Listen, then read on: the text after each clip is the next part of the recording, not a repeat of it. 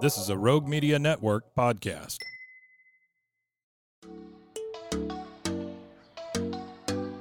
Welcome to Purpose Driven Sobriety.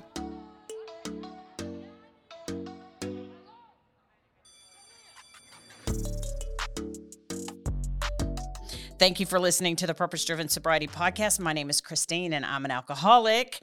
I would like to thank today's sponsor. She is choosing to remain anonymous, but she is a friend to all of us in recovery, especially in the Central Texas area. I'm very grateful. You know who you are. Thank you so much for your support. Today on the show, we have Mr. Todd H. on the show. I met Todd through one of the recovery pages, and I've said this a gazillion times on the show that I'm a firm believer. This is my personal opinion. You are free to agree or disagree as you so choose. But I'm a firm believer in in-person meetings. But online support groups, I think, really have their place, especially since 2020. But just like with everything else, you try them on, see if they fit. Find where you fit in and what fits you well. So anyway, without further ado, Todd, thanks for coming on the show with me. Thank you. Appreciate you having me. No worries. Well, on the show, all we do is we just share, what it was like, what happened, and what we're like now. Just sharing our experience, strength, and hope with that person that still suffers. If you're anything like me, you can easily, in your mind's eye, go back to, whatever date it was that you reached where you reached, that we're trying to reach that person with some hope. So I would love to, I usually wait. I don't want to hear your story until, you tell it on the show. That way it's fresh and new to me. So I can't wait to hear all the things that made Todd. Tell me your story, Todd. Awesome. Let me do that. I've told my story quite often. I just celebrated 2 years in November. Congratulations. 11th. Thank you. That's also the day my wife and I decided to get married a year ago. So that's what I'm doing today. But I used to tell my story, and it has a lot of stuff like prison and death and stuff like in it. And people should know that, I guess, but it's not who I am, I guess. But there was a lot of years of it, right? And that's, it's, I don't like to focus on it, we'll say, but it's part of my story. Uh-huh. So I'll give you the rundown. I'm 52 now, so I consider myself pretty old. I don't say that to anyone else that's my age, but I feel older because I wasted a lot of years in addiction, 25 or so. But I started off, I'm from Utah, started off in a small subdivision or a small town in Salt Lake called Sandy. It was a nicer part of Salt Lake up on the hill, we'll say. I had two educated parents. Both of them went to BYU. Dad was a computer programmer when it first started. Mom was a school teacher. And I was really afforded the best life possible. I was spoiled. I was one of four children. I was the only and oldest boy. So I was pretty much, we'll call Mom's favorite son. I'm her only son, but she calls me her favorite son. So that makes me feel good. I wish I would have done more in my life. I'm working on doing more in my life to give back to Mom for what she's done for me. But, I started off normal. Is there such thing as normal? I don't know if we like to use that word in recovery. Yeah. We don't use that word. But I was afforded every opportunity, every privilege as a child, upper middle income class. And so things were okay for a while. We moved. The worst thing that happened was at 10 years old, we moved to Cardston, Alberta, Canada. My dad's family's from there. And I went from having all this stuff as a young boy, every toy I wanted, everything I could ever ask my parents for, to moving to the farm and learning how to milk over 100 head of cattle morning and night and really going to work. And at 10 years old, and this was culture shock. This was like, no, I don't want any part of this. It sucked. It was really cold, 30, 40 below in the winter time. But so that was a change for me. We took over my dad's, his father's farm. He ran himself over with a tractor. But what happened at that time, this was also the first time for me where violence was introduced into my life. I went to school, and the school we went to, the town we lived in, bordered what was called the Blood Indian Reserve. It was a native reservation there, the Blood Indians.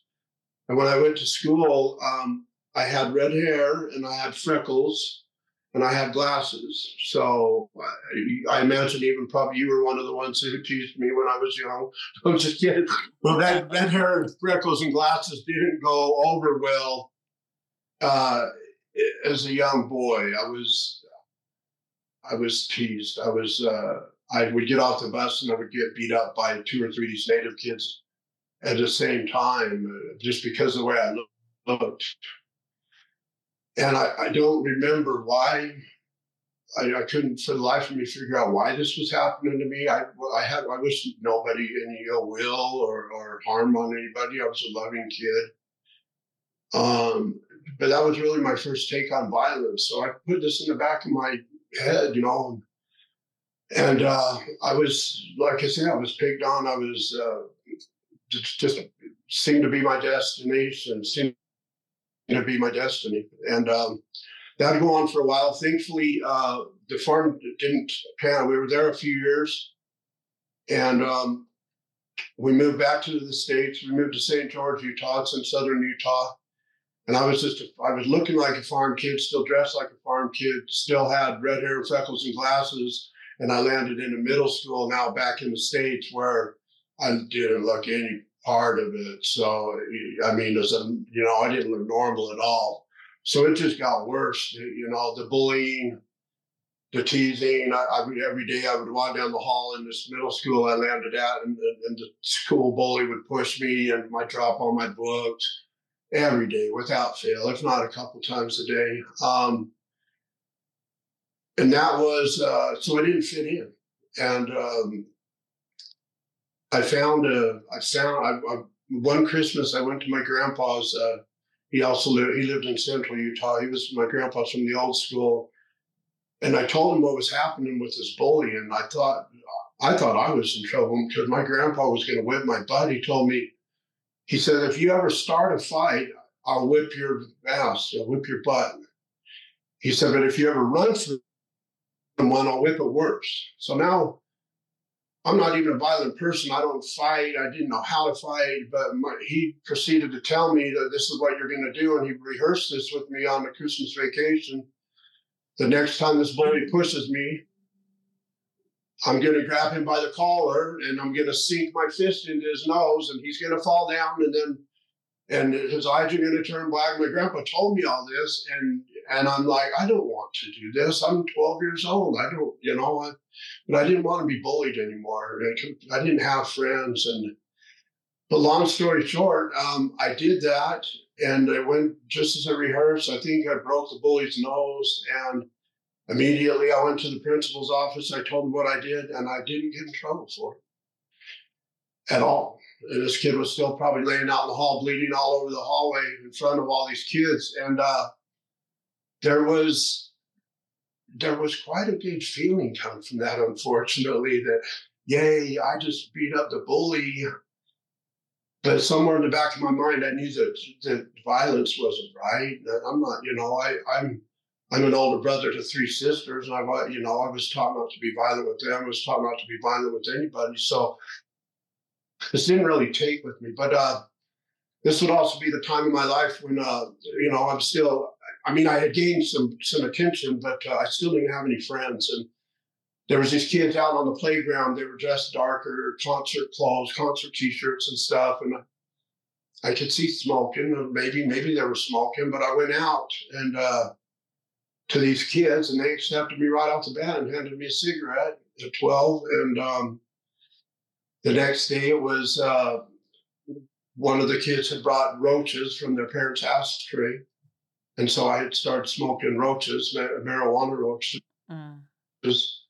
And And I just fitting in. All of a sudden, I'm thinking I'm just the coolest cup of tea in the world. I've got friends now. And it wasn't a day or two later that one kid had brought a bottle. I think it was vodka or Everclear. It might have been vodka.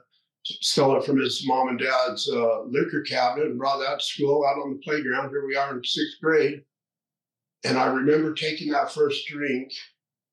I can still remember the warmth of it hitting my belly today and what that felt like. I think any of us who have been alcoholic or in any way, shape, or form remembers that. And I just remember the warmth that came over me and immediately the love that I had for that I was finally, this is where I wanted to be. I'm accepted. Right? These are my best friends now. They brought this alcohol. I don't care what they do or what they say, they're my best friends. And so it went on like this for a while. And this is not to mention a shady bunch of kids, obviously. They had the outcasts, they were those kids. And one of them I really liked. I got to know pretty well. He was a couple years older than me.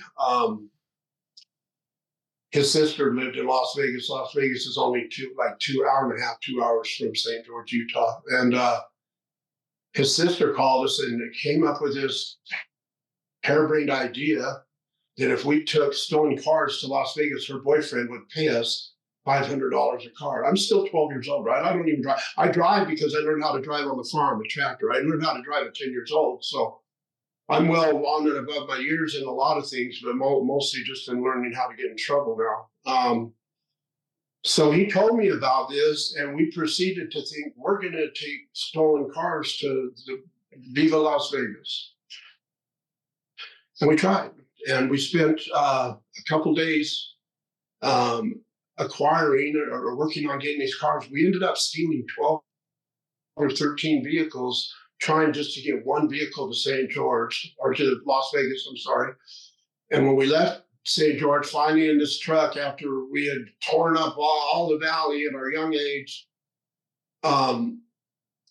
we had a carton of cigarettes on the dashboard. I'm still 12 years old. We had a bottle of liquor under the seat and an AR-15 of his father's in the vehicle, not realizing what the danger involved in what we were doing. I grew up, my grandpa taught me how to hunt and fish. I knew about guns.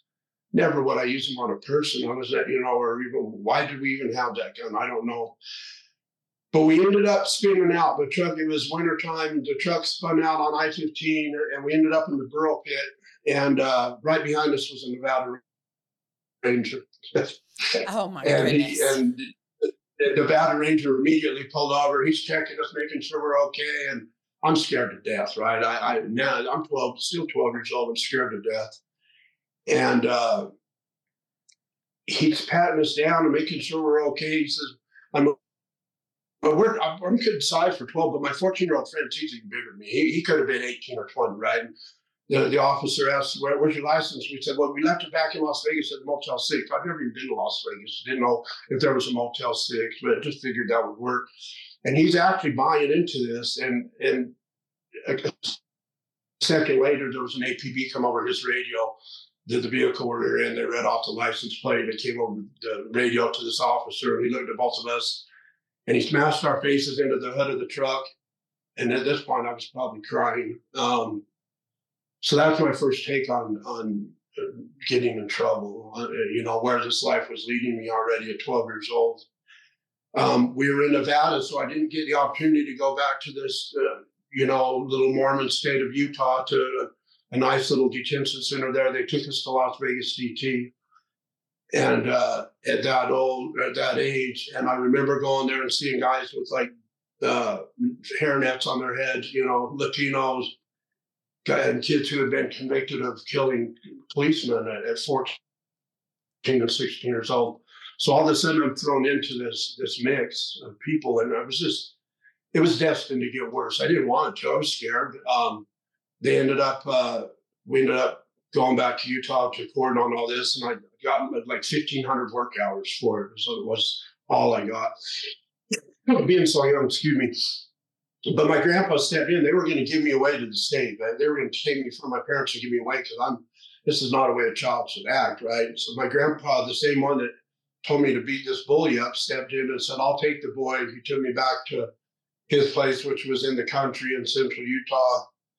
And I was working off these work hours, trying to toe the line, be a good kid, still trying to sneak smoke in and do these things. My grandpa wasn't having it, and he was strict with me. I tried that for a while. My mom and dad had moved to San Antonio, Texas. And this is where Texas comes in. I'm down there because this is where I got my little taste of Texas. I moved down to San Antonio, a little town called Bernie, outside of San Antonio. And I wanted to live back with my mom and dad. And my grandpa was too hard to live with. This guy making me not smoke. He's making me work hard. He's making me get good grades. He would actually go to my school to make sure that I wouldn't leave school and go out to smoke. He'd sit and talk to all the jocks and all the cheerleaders 8 hours a day. And sit in my high school, my middle school, it was ninth grade and I considered high school, and make sure that I didn't leave to go smoking. So I'm like, I can't have this. Is hard. So I moved down to San Antonio with my parents. I left one Christmas and stayed with them. And this was at a time when my dad would spring on me and my mom and sisters that he is going to live an alternative lifestyle. He's actually gay. After having 4 children and being married for close to 20 years at the time. And I'm like, I think I was 15 or 16. I'm like, wow. I didn't know what that meant at that age. This was what, 38, 40 years ago, something like that. And that didn't land well with me. What do you mean you're gay and you're leaving the family? And yeah, that's how it went down. So here I was learning how to be a man, or I thought I was learning how to be a man, and my dad wants to be with men. It just didn't compute in my head. So now, I'm already getting in trouble. I'm already rebelling. I'm already doing the marijuana and drinking and stuff. But now I'm really angry. And it just didn't go over well. When Mom and my sisters and I moved back to Utah, and I think, and I vowed that I would be the male of the house. I would take care of Mom and my sisters, and I didn't. I just started partying. I was introduced to cocaine, to LSD, mushrooms. I dropped out of school to work full time so that I could support my habits. And I'm literally 16, 17 years old, and it wasn't looking good. I did hold down a full-time job in the construction industry. I framed homes for a living, but instead of being a good older brother and good son to my mom, I wasn't living accordingly. So this went on for a while. The normal drinking and smoking pot and what I thought was normal, and it's just what we did. I worked hard. I ended up with a gal, and we started having kids. Why not? Let's just start having kids. I ended up marrying her, I think, after our 3rd child, but it was like that was the thing to do, just start having kids. And so all of a sudden I go from not having a dad or not even knowing what a dad was like, because he never really was. We're looking back at like all the signs of like what his life, why he was like that. He never really was part of the family. He took care of our family. Don't get me wrong. My dad always, he was responsible. He was a hard worker, and he made sure we had what we needed, but he never went to soccer games or football games, things like this. Didn't get involved. It was just all about overworking and hard work. And I resented him for that. But here I was now myself starting a family, and I didn't even know how to be a dad. I didn't take to that initial moment when the child is born, that immediate connection. It was just like, what do I do? Just pay for, just make sure the children are fed and paid for. And I wasn't really jiving, I wasn't really connected as a father or a spouse. And so we did get married in our living room. It was low key, and it just wasn't right. I started my own company at the bequest of her uncle. He knew that he saw that I was really good at what I did, really good at framing homes, and he wanted me to start a company, and I did. and it went bad. He was in it for the money and blah, blah, blah. That's kind of how that went down. At that time, though, this was the mid-90s. I still enjoyed hunting and fishing. I went on a hunting trip. We went out coyote hunting or something, and I was with a couple guys, and we were in a truck. It was wintertime. We were up in Wyoming somewhere. And one of my friends, he reached around behind me, and he had a CD case, and he reached around behind me, and there was some powder on it, on the CD case, and it said, "Here, snort this." I said, "Okay, why not? I'll do it." My motto was, I'll try anything once except for boys. I said, I pretty much do anything in life, but except for boys, because my dad was gay. So willing to do and try anything for the fun of it. It was crank. It was, it was an amphetamine before meth came out, and I fell in love. I remember the time that I drank alcohol, how much I was in love with alcohol. Well, this feeling that came over my head when I did crank, which is an amphetamine, was I can't even express to you the love I had for life. All of a sudden, I loved everything in life. I loved the guy who gave it to me. I loved looking out the window. I love the thought, hey, I'm going to be able to work on the job site 24 hours a day, 7 days a week. I'm going to make millions of dollars, and everything's going to be fine. Now, that's not how it went down, obviously, because, there's reality. And I fell into not only a crank addiction, but it seemed like a short couple months later, someone came around with this clear powdery stuff, and it was called methamphetamine. And if I thought that I loved crank, well, meth was just like a way more beautiful woman than crank. Crank was dirty, and meth was just so much cleaner and higher. And now I'm pretty much crazy, right? Now I'm pretty much an amphetamine user, addict, and my business only lasted maybe 6 months to a year. Construction company was doing really well. I had great potential. I'd stopped going to the job site. I'd take my trailer and truck to work, and I'd end up going to the dope man's house or leaving my guys unattended, my employees. And so I lost that company real quick. And with that, crystal meth at the time was really expensive. It was manufactured here in the States compared to where, now it's mostly in Mexico. But I ended up not being able to afford it. And what I did, the ingenious person I thought I was, well, I'll just start making it. Why don't I just start making it? And then I don't have to pay $350 for an 8-ball. And I just started making it. Now, all of a sudden, I'm a meth cook. Yeah, long story short. And I walked away from my wife and children. I abandoned my wife and children to be a meth cook. And I left one day for diapers and milk and bread, and they will still harass me to this day about this. And I didn't go home for 2 weeks. And I went and cooked meth, and I went on, and I ended up with a couple girlfriends at the same time I was married to cooking meth, because meth cooks were real popular and important people in society. You see, that's what I thought. And I ended up having 2 children out of wedlock with a couple of these girlfriends while I was married to my wife. And so definitely devastated. This woman, my wife I was married to at the time, and you can imagine the trauma and pain that caused not only her, but my children as well, that have siblings, inside this marriage. And my life was now on the downward spiral. There was no hope left at that point.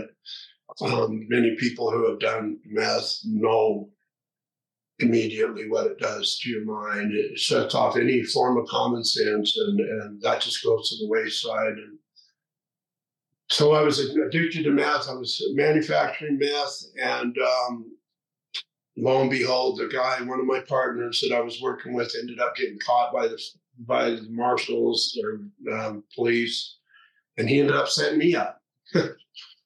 So now, manufacturing is a first-degree felony in the state of Utah. It's a 5 to life sentence, and now all of a sudden I go from these stolen cars at 12 years old. That's not much. Well, now I'm a big-time criminal, and I just got charged with a manufacturing charge. And I sat in jail for a year on it.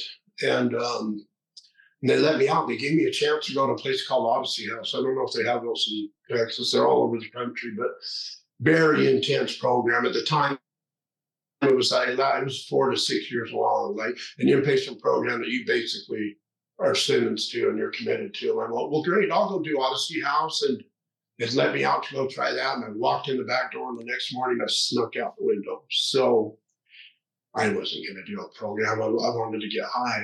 I was methamphetamine, and I had thrown so much of my life away at that time. I couldn't see ever coming back from it. It's all the things I had lost, including my wife and children. There was just not going to be any coming back from that. So I just wanted to go back to music and get back in that mindset that I don't think about all those things I've lost or the pain. When I walked away from the program, and this was after a judge told me, I'm going to give you a chance to this program. If you mess up, you're going to go to prison. Well, I didn't hear them. I must not have heard them. I must have been like short of hearing from running saws and nail guns, whatever, or it's just me because I heard, but I didn't think about what would happen when I left and I was sentenced to prison for the first time when I ran from the program. And that was a big to do. I was pretty scared. You know, there's the things that happen in prison are true. I won't go into them. They didn't. They are and they're not. I mean, you know, prison you can navigate. You can get in trouble if you want, and you can go that way, or you can be a victim, or you can choose to do your own time. You know, it's really up to the person. But it was scary. I got sentenced to prison. 23 months, 26 months. The first time on my charge until I hit the parole board. I did a drug program, was walking the line in there, really staying out of trouble. I was ready to be the man I knew I could be in life. Got out of the prison gates, and they let me out after 24, 26 months. And went and checked in with my parole officer, and he said, Todd, you can do anything, just don't do meth. I'm like, well, what does that mean? These people keep giving me this ultimatum, the judges, now my parole officers tell me I can do anything. Well, anything to me means meth. So I think I was literally out of my first parole a couple of weeks after being locked up for 26 months. I made it might have been a couple months. I don't remember. It was in 2001 I got out. But immediately I went back to prison. And I didn't understand because I considered myself a fairly smart kid. I didn't finish high school until I got to prison. Actually, I took my GED, but I would go on and take a psychology degree later in life. But I've considered myself pretty smart. I just couldn't stay away from this methamphetamine. There was no way that if you even take the handcuffs off me or let me out of the prison, that's what I'm going to straight to. Yeah, and it didn't matter. Just like a dog returning to his vomit every time. And I didn't understand it, and they put me back in prison. And here I was again, and I told them, I think I'm crazy for coming back here this soon. And they took me literally, and they put me in the forensic unit in prison for testing and evaluation. And I literally told them I thought it was crazy. And what would happen was that would serve a purpose. I was around a therapist because a couple months after being back there I was still in the holding cell for 24 hours a day. It was pretty rough. They called me out to the button. They said, Hulk, come out to the button. Someone in your family's died. And that's a pretty cold way to tell somebody. And, you know, prison, there's not very much empathy in prison. And they just said, come out to this little squawk box on the wall. Someone's died. And so I'm freaking out. I go out there, and I didn't have a phone call. I used my only phone call for the week, and they weren't going to give me one. Wait, you're telling me somebody's died. And they're just like, no, wait, and this therapist is going to come see you and tell you, oh, no. And the way it went down, it was I never thought it would have been this person, but we went in an office, and the therapist, we made a call on, and I can still remember the voice call, and we could both hear it. And I called home to my sister, and she told me my baby sister had died in a motel. She was 20 years old. And she had died around 7 of my so-called friends using meth. And they cleaned up the room around her and they left her there. They didn't call to get her help. They didn't try to revive her. They cleaned up the room around her and left my sister's cold dead body in the motel room. My so-called friends. So that was real hard on me. That was a turning point, I would say, but a turning point for the worst. Like I was already messed up from the drugs, but now this was real. Now the life's been taken from this, right? And I told you that I didn't feel like I was a great older brother, a great example as an older brother. And so I've started taking this on. This is my fault, and so now I'm really hell-bent for leather. And, on one hand, I'm saying, Becky, I promise I'll never do drugs again. I'm going to live your life as a legacy. They wouldn't even let me go to the funeral without paying 2 federal marshals $10,000 a piece because I had not shown up for court. That's the thing about doing what I'm supposed to do, but that one choice I have over here, I'd always take that other choice. And so it didn't look good for me and I didn't want the people at the funeral, my family, to see me in shackles and chains. But it was hard. I got out, and my sister showed me pictures of her funeral until one came up with her in the casket, and that floored me. That was probably the hardest picture for me, or hardest scene I've ever seen in my life.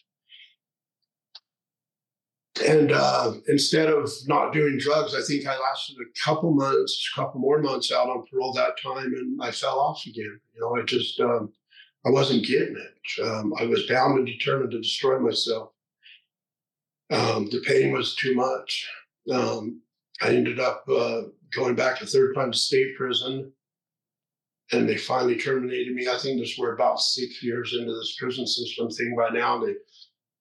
They're finally terminating me, and a week before my termination out of state prison, I get a knock at the door, not a knock at the door, but a couple of visitors show up. One of them was a federal prosecutor who had an attorney for me, and they're going to now federally indict me on charges of manufacturing that I had done when I was out on parole. So now I've been to state prison, and now the feds have picked me up, and I'm a week from getting out of state prison, and now the feds want me. And I'm thinking, no. And I know that the feds have a 95% success rate in convicting people. If they have a case against you, you're basically done. If they open an indictment on you, you're done. And so I asked, what do you want? And it was a partial fingerprint of a scar I have on my finger that was on a piece of glassware. A partial fingerprint. And it does not even, they have to have 12 points usually to a Latin fingerprint. They only had 9, but they had a scar on my finger placed me at the scene. I said, so what do you guys want? And they said, well, the guidelines are 3 years, 0 to 3 years. But if you fight it, we'll give you 10 for conspiracy to commit the crime. Oh, man. So I signed up for 3 years, and lo and behold, I got out of state prison. Everything's fine. And I think I went back to work. And within the first week or two I was working, the marshals stormed my house and took me in on this federal case.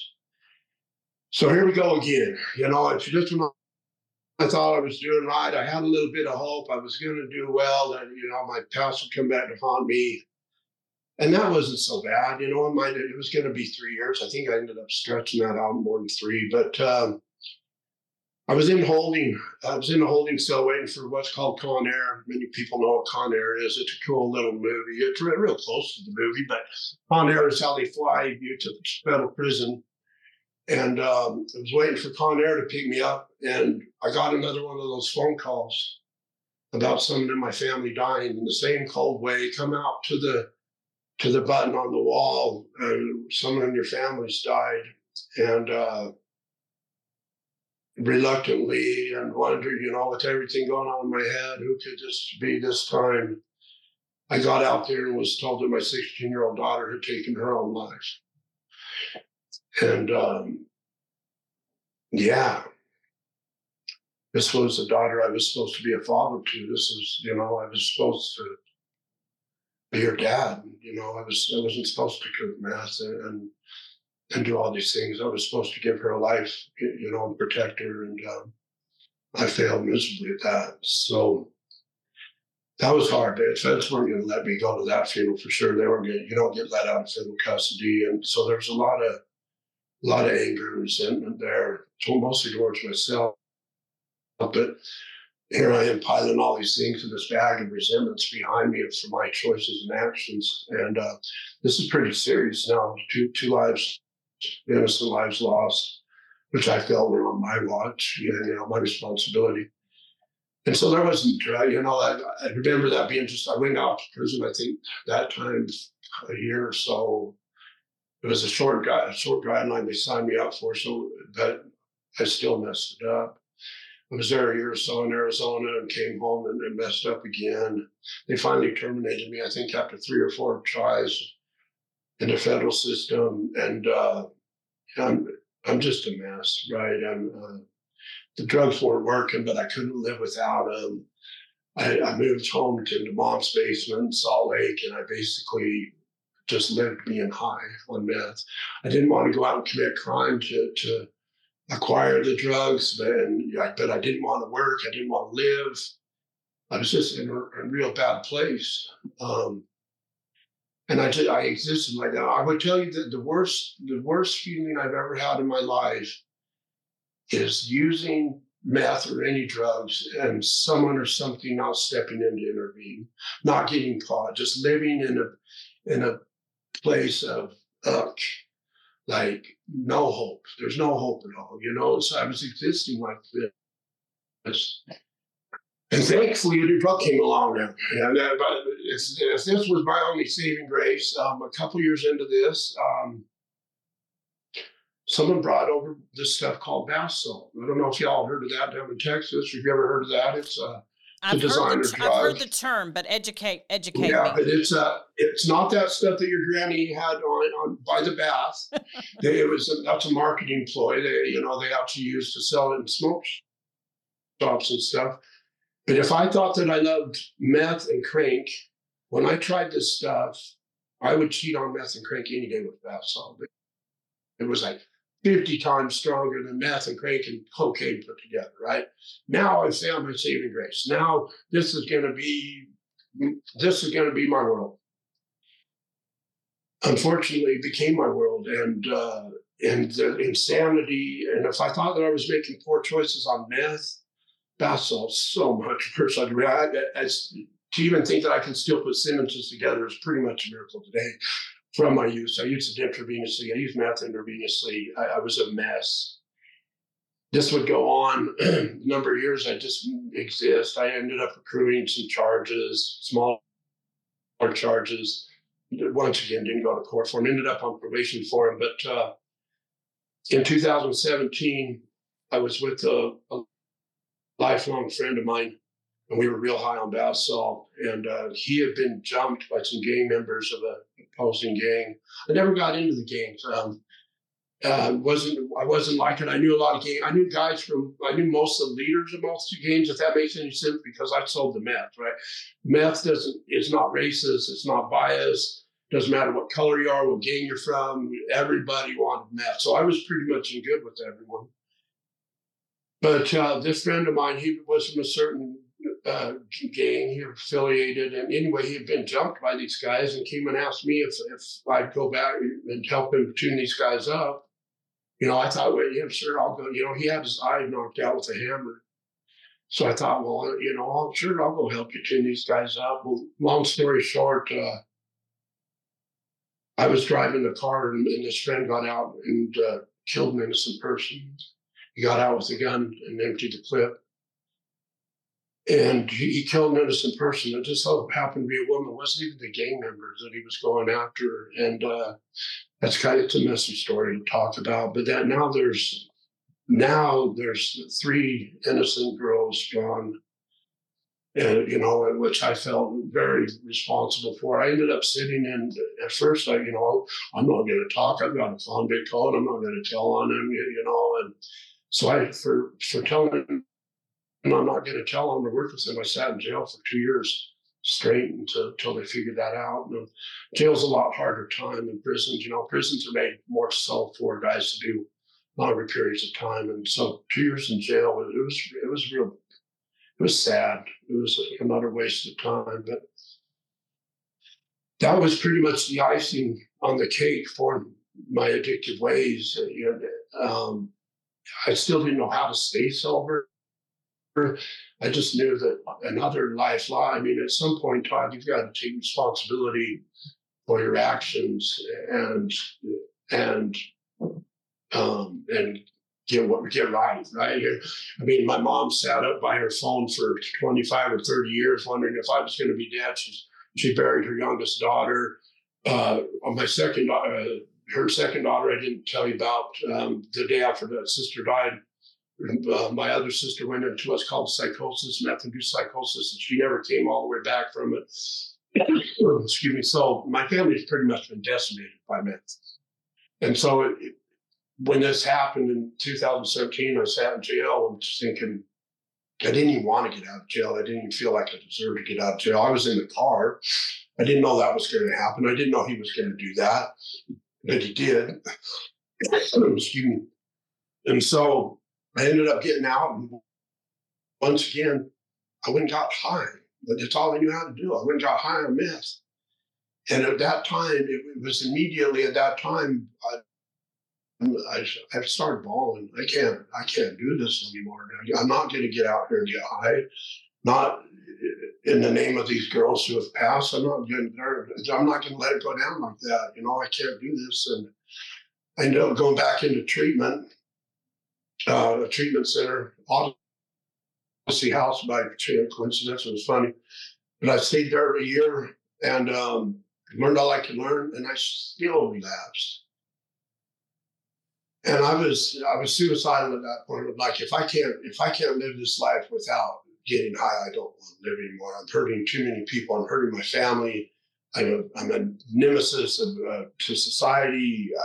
This is not who I am. This is not who I know myself, who I am inside. And this was not the person and the man I wanted to be. So a chance, God intervening, a spiritual awakening. There was a treatment center in Central Utah that focused on quantum physics, holographic human stuff, learning why our brain does what it does. Instead of people telling me, well, you're an addict and this is how your cycle goes and this is what you do. I know I'm an addict. I know how my cycle goes. Tell me how to fix it. Tell me how to better this. Well, this quantum approach actually showed me that it's through our senses in our body and through how we think, our subconscious works as a program. Our subconscious is constantly telling us what to do. And so that's all my brain was doing. You would get a feeling from it, and that's all I knew. The feeling, use, go to prison, get out, same thing over and over again. Well, this quantum level approach taught me how to imprint or reprogram on top of these old programs, if you will. And it worked. And it's by way of guided imageries and guided techniques and telling my mind certain things and practicing it. And by the grace of God, I've stayed sober in that aspect. If that was the end of the story, everything would be grand. But I would be blessed with a couple more challenges, we'll say. A couple years ago, when I got out of that program, I had a lump on the side of my neck because they had pulled a bunch of teeth. Because meth's bad for your teeth, by the way. If anybody doesn't know out there, meth's bad for your teeth. They pulled a few teeth, and it left a lump on the side of my neck that I went home with. And I thought it was just my lymph nodes acting up from them pulling the teeth. Well, I went in and they biopsied it, and I sat in a doctor's office one fine day when they told me that I had stage 4 non-Hodgkin's lymphoma, mantle cell lymphoma.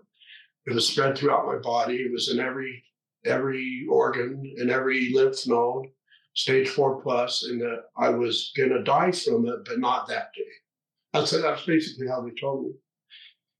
And in my head, I'm thinking with God, dude, you and I have come a long way, and I'm not going out with this. I probably was really thinking, I'll do anything, God, just don't kill me. I was making deals, right? Mm-hmm. I had lived in a 25-year meth and bath salt addiction all these lives lost. I couldn't go out. My life was, I'm not ready to be done. I have had too much making up to do. And so I started go. I didn't make any deals because we don't make deals with God, but I begged God. I said, please, pull me through this. And I started chemo. I went through chemo, and I won't go too much into it, but there's my 5th month in chemo. I was at our outpatient. I was still going to outpatient every day and trying to show up and laugh. And chemo was hard. Chemo is really hard. It's like when you do chemo, it's like, I felt really lousy in my life. I've overdosed a bunch of times. I've been dead before, but chemo's like taking your body and just wringing it out. And, you don't really want to live after chemo, but I wanted to live, like what's the options here? And I went through the chemo, and the 5th month out of 6, I went around what's called an energy enhancement system. There are these machines that emit scalar waves. And I won't go into it. It's a big story because it's part of my wife's and our lives now, because we actually bought the facility that does this. But what the machines are is they emit scalar waves. And scalar energy raises the body's energy. It corrects your DNA and lengthens the telomeres in your DNA and quadruples the mitochondria in your bloodstream. And what happened was I went around this, and all of a sudden I started feeling better. It was like a gift from God. I'm like, no way, and long story short, I was going around these machines. I ended up with the opportunity to open the first facility in Utah, and the Huntsman Cancer Institute here in Salt Lake can't figure out why I'm still in remission. I'm 2 years into remission. They say 95% of people with my blood cancer relapse back into cancer the first year. And I'm going on 2 years in remission. That's almost the end of the story, Christine. I got one little bit here left for you. You're the damn Energizer Bunny. Well, yeah, for sure. Well, you'll like this one, man. I've been around these machines. I'm living my best, not living my best life. I'm coming back from chemo, kills all your white blood cells, it kills everything. Well, the scalar energy was rebuilding this, and the Cancer Institute can't figure out how I'm doing this, but that wouldn't be the end of the story. A couple months later, I was in the grocery store, and my heart started hurting. And I fell down on the ground, down on the knee, and my heart was hurting. And I thought, oh no. And I tell this jokingly, but the first thing I thought was, I wasn't in Walmart. I said, thank God I'm not going to die in Walmart. Because there's some weirdos up in Walmart. I don't care where. It doesn't matter where you go. That is not the place you want to die. Yeah, and I didn't want to die, but my heart was hurting. Long story short, 4 or 5 days later, I was in emergency open heart surgery for what they call a widowmaker. I had an aneurysm that grew in my aorta that would have killed me. They said, here you go.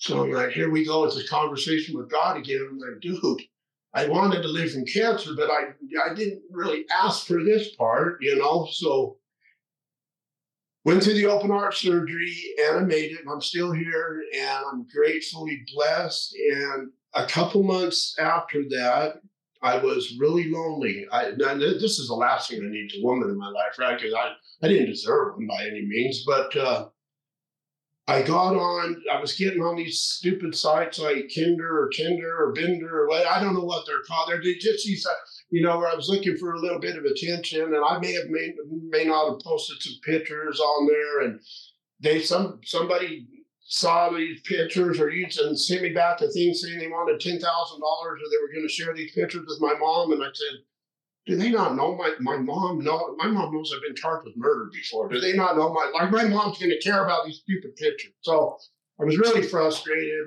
really just wanted to be loved and to love somebody. And I ended up posting on a site called Silver Singles because I had just turned 50 years old. I would never do anything in my life like this. This was a last ditch effort, last straw, like a shot, like just rolling the dice. And lo and behold, there was a pretty little blonde gal about 2 hours away from me in Logan, Utah, and way up north here in this brutally cold place in Utah, posting on a site called Educated Singles. Now that's the irony of this. Educated Singles, like, right, they hooked us up together. She posted on Educated Singles, and I'm on Silver Singles. And anyway, they all work together, right? And so we come together, and I guess it was a match made in heaven because we eloped a year ago in November. We went to Sedona, Arizona, and she couldn't wait to get a ring on my finger, or vice versa. But I ended up with a woman who's 35 years into recovery herself.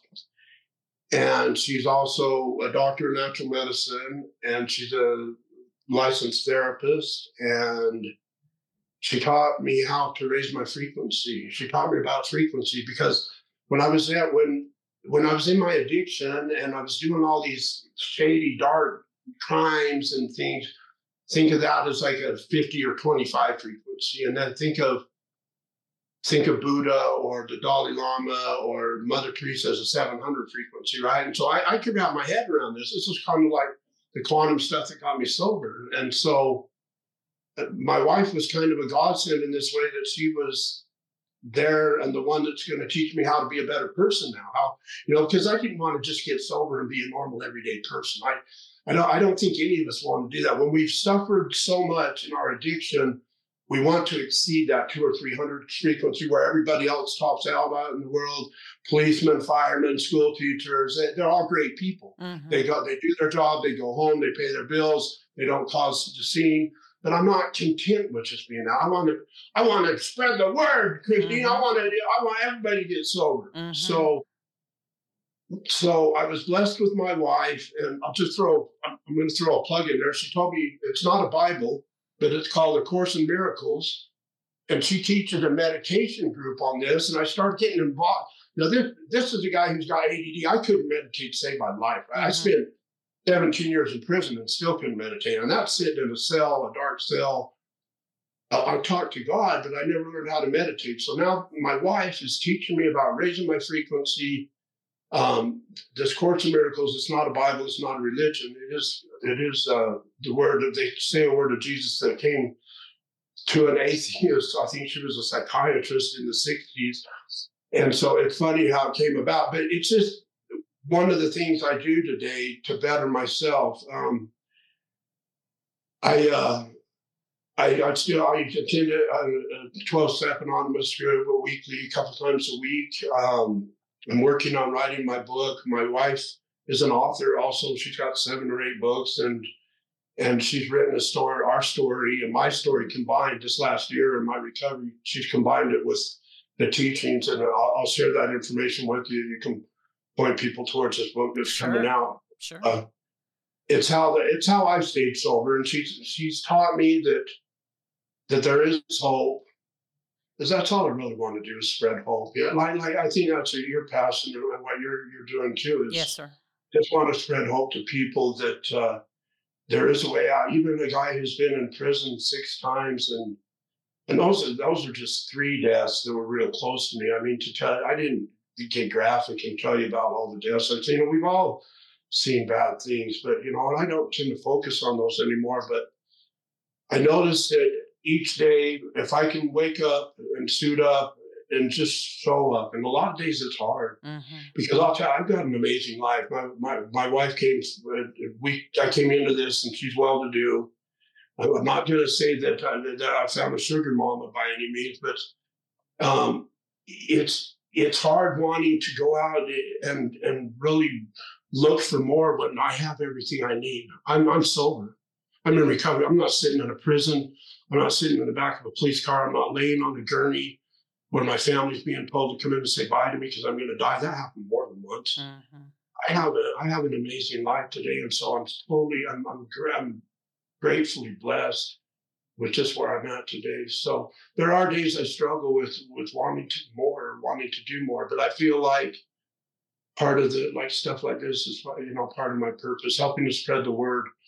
Because I know there's people out there right now in this brutal cold that's killing a lot of homeless people, mm-hmm. that are with addiction right now and don't feel any hope and don't know that there's any hope, And so if I can help even reach one of those, and I feel like that's why God's kept me around, as well as you and what you're doing, Amen. Amen. Thank you for that, Todd. And I got to tell you, just, man, the Energizer Bunny just came to mind, and it's one of those things that we can't waste a hurt. We can't waste a hurt. And I think I speak for both of us when I say the gratitude that is so internal for having survived what we have survived.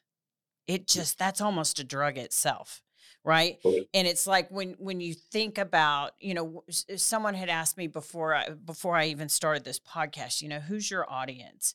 And I had to think for a minute, and I can, like I said, I in hearing your story, I know that you have that ability too, to just kind of go, Twilight Zone right back to getting that phone call regarding your sister, or getting that phone call regarding your baby girl, or getting that diagnosis, that just hopelessness, which to me is hell. That's a separation from God that just it's that just. And so when you have that hope, it's like you just can't contain it. You have to, you're it's like your soul you have to share, so and so my answer was, I want to reach that me that was ready to eat a bullet. I want to Yeah. reach that person to just go, one more day, give me one more hour, because I truly believe that broken spirits recognize broken spirits. And thus healed spirits, or, broken spirits also recognize healed spirits. As well as I do, we can talk to a normie or someone who's, there is such a thing as problem drinkers. There is some people that have dabbled in pills or dabbled in, what I'm talking about us that it almost took out. There, people recognize that and can call us on our bullshit just as soon as look at us. I mean, when you're authentic, the reach that you have for that person that still suffers, that's just freaking gold, man. That's God's hand.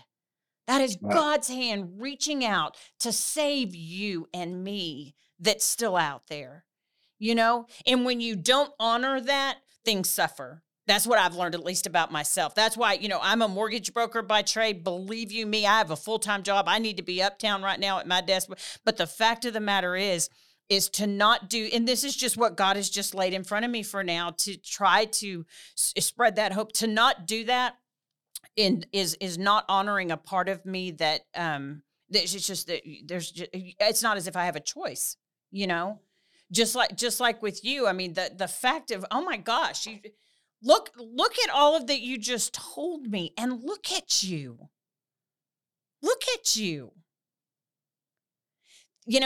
someone told me once, my higher power, who I choose to call God, someone told me, or asked me, what do you want? What do you want out of this life? And it's like, my goal is, because I believe there is a heaven. I believe that I probably will go there if I don't fall too far. My goal is to have maybe one person come up to me and say, I'm here because of what you said, or what you did, or you showed up. That's a good purpose. That's all I want.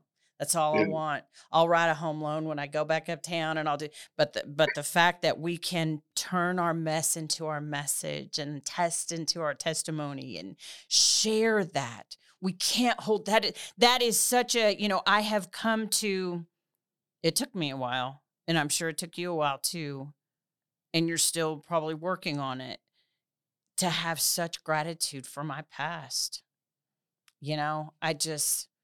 I have to honor even the terrible things, because that's what, look at you sitting in appears to be a beautiful home. You've got a gorgeous wife that adores you. What? Some of these things had to happen for that path to lead where you're sitting right now. So it's like, it's, I don't know. I love recovery. And it's, I too, when you were talking about, I can't use and I can't not use, it's like, what's the point of even being here? That's That's the worst feeling in the world. The worst. The worst. I love your passion and enthusiasm. It helps. It definitely helps me. That's my biggest take from this is that, that's where my fire lies too. You are ordained by God. I don't know if I have the right to say it, but I'm going to say it twice. You are ordained by God. God is going to use you in such ways. You scare me. I can't wait to see that, because I can just, I know that we're on Zoom and I know that I can't hug your neck, but I'm just telling you right now that I feel your heart. And I know that you have a passion to save people that are still out there, to be a vessel. I know you can't save people. Let me back that truck up. I can't save it, but I can be willing to be a vessel to use my experiences to benefit others. And when you do that, all other things just seem to fall into a cute little line right behind it. And life is beautiful. Sure. When we never thought it was going to be. How can people reach you or, tell me the things? I've started a Facebook page called Reeling in Recovery, capital REAL. And it's funny because I'm a big fisherman, right? Mm-hmm. And so it was going to be spelled reeling like you a normal reeling, but it was already taken. So my wife and I came up with this idea. Well, what about capitalizing REAL? Because I feel like I can now honestly say I'm real about my recovery. Right. So Reeling in Recovery or Todd H on my Facebook. My wife says, well, if you had your book written, you can tell her that you have a book, but I can share. My wife has a landing page, I think, for the book that she's written she's looking for beta readers. So I'll share that information with you. Yeah. Send me an email. Send me an email with all those things. And I'll definitely get it linked when the episode drops for sure. Yeah. For sure. And then, I'm just grateful for the opportunity. Thank you for having me on and help spread the. Thank you for surviving. Thank you. Thank you for surviving it. We need you. Yeah. We as in the warriors that are just trying to spread the message. We need you, a strong person with a testimony. Man, you got to start screaming from the mountaintops, and I know you are. And that's amazing. God bless you, Todd Hull. Thank you for being on the show. Well, thank you for having me. Thank you for listening to the Purpose Driven Sobriety Podcast. Thanks for listening to Purpose Driven Sobriety. Keep coming back.